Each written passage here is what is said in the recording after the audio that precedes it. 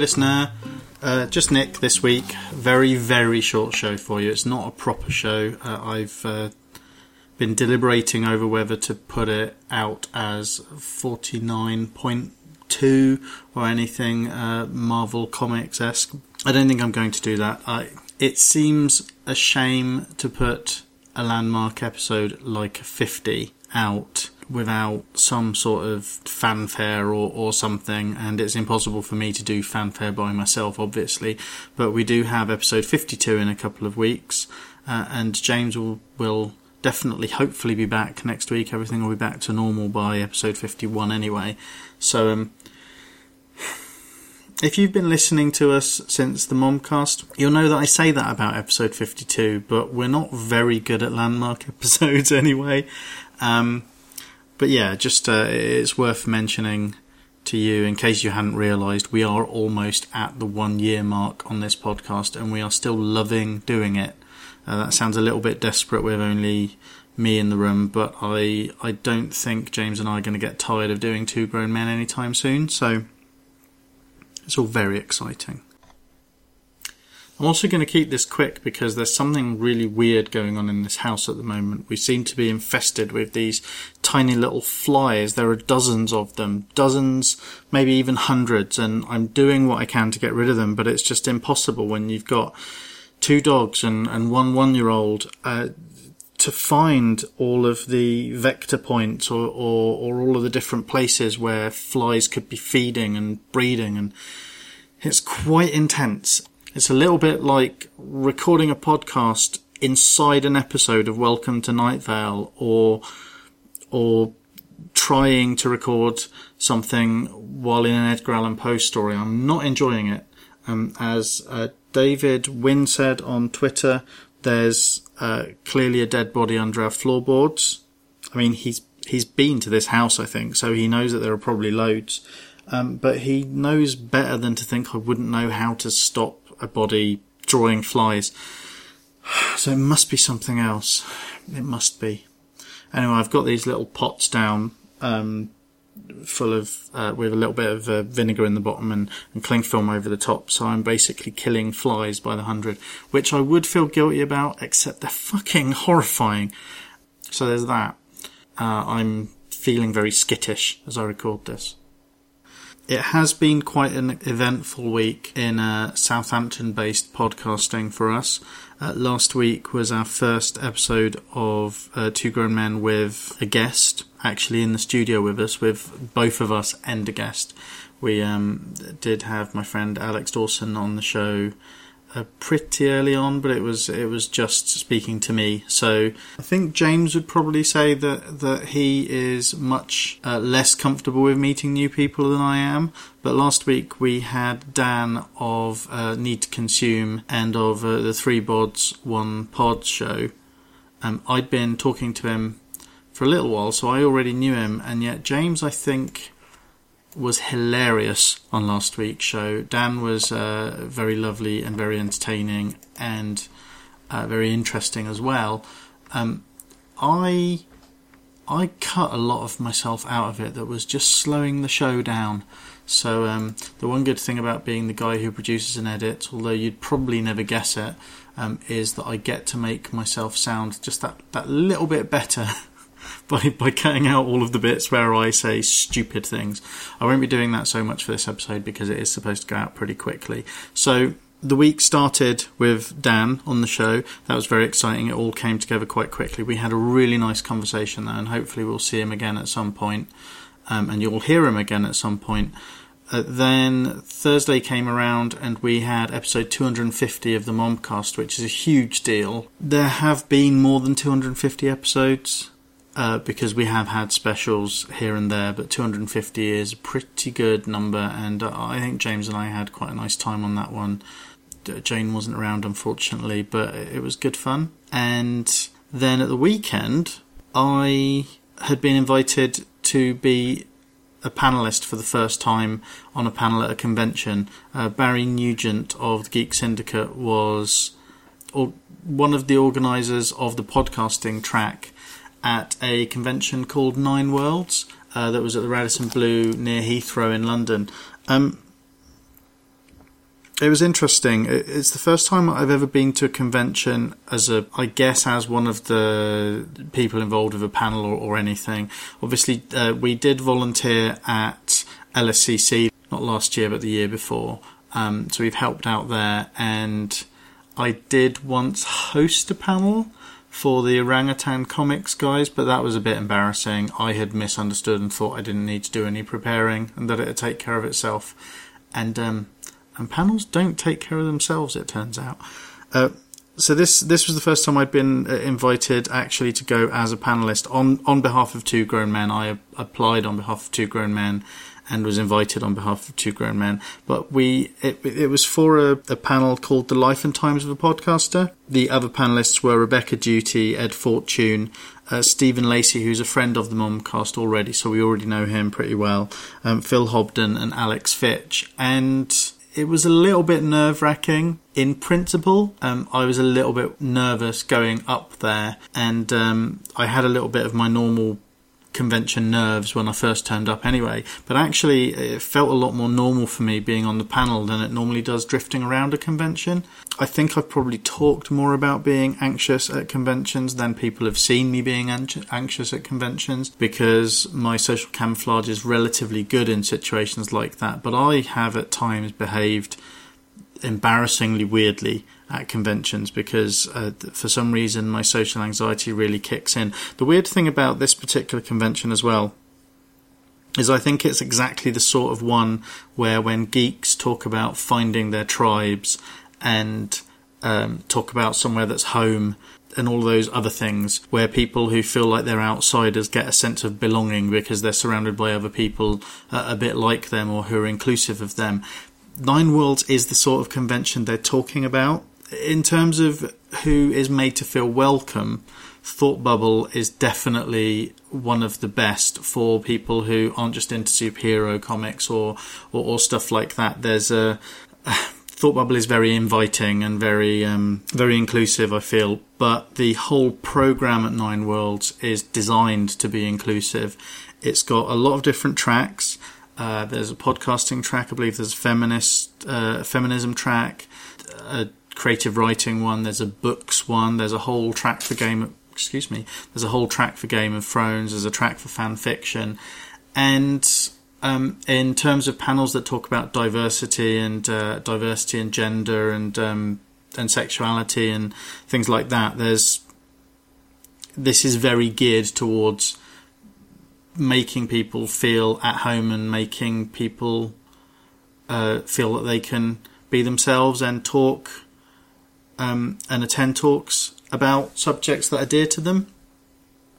And it's actually really nice to see. But at the same time, for me, there's quite a sensory overload. I already feel pretty socially awkward in relatively vanilla social situations, but you'd think that'd mean I was more comfortable when surrounded by other socially awkward people. But the ways in which most geeky people are socially awkward, at the risk of being normative, and I really don't mean to be, but they are very different from the ways I am, the sorts of behaviours I'm comfortable around. So what you tend to find at conventions and what you tend to find among geeks is they tend to, for the most part, and this is a massive generalisation, there are probably lots of other people who are just as middle of the road as me at these things, who are kind of drifting around feeling just as bewildered as I sometimes do. But people tend to either talk with this sort of just instinctive one-note sarcasm that just infuses everything they say, or this really intense enthusiasm. And if you've been listening to me for any length of time, you'll know that those are two extreme behaviours, or two different extremes that I don't really know how to behave around. I tend to exist at this low-level, slightly angry, slightly separate thrum. I exist at a very mid-range frequency, and so that sarcasm that doesn't seem to be just being used when sarcasm would be appropriate, or the other end, the enthusiasm. I just don't know how to react around those. I dare say, though, that the social anxiety of a white, straight guy isn't necessarily an awful thing in a place where so many people who normally feel they don't fit in, even more than I don't feel that I fit in, would get to feel really comfortable. Everyone, lots of people seemed very, very happy, and it was kind of joyful to see. The panel itself was really fun, really, really fun. I'm really grateful to Barry for inviting me along for it, and also the other people on the panel were really interesting. There were a few people there to listen, but even if there'd been no people there to listen, it would have been a nice conversation to take part in. And I had fun.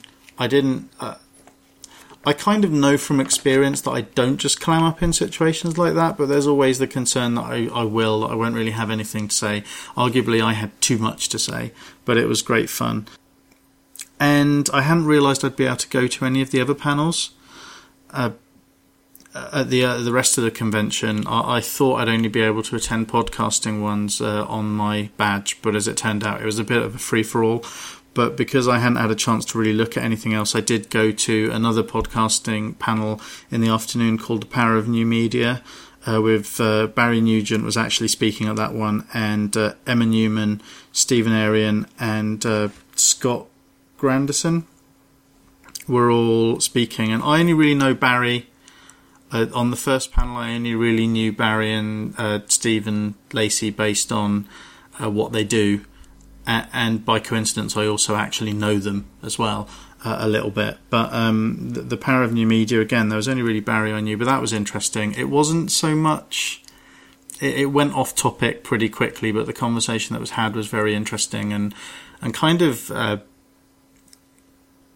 I guess because I'd been on the panel in the morning, or possibly because the conversation was very much in an area that I'm really fascinated by and I have real preoccupations with, I kind of wanted to jump into the conversation, but I think that's probably the sign of quite a good panel as well. There was lots of talk of no longer having to have mainstream media be your only source of news, that you can pick and choose your sources, that you can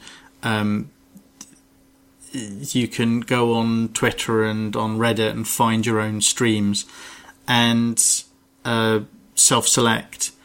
And I started fizzing. Anyone who's listened to Unanswered or listened to this podcast probably knows that at that point I started really fizzing about confirmation bias, which I should probably get on a t-shirt somehow at some point, because I basically say it all the time.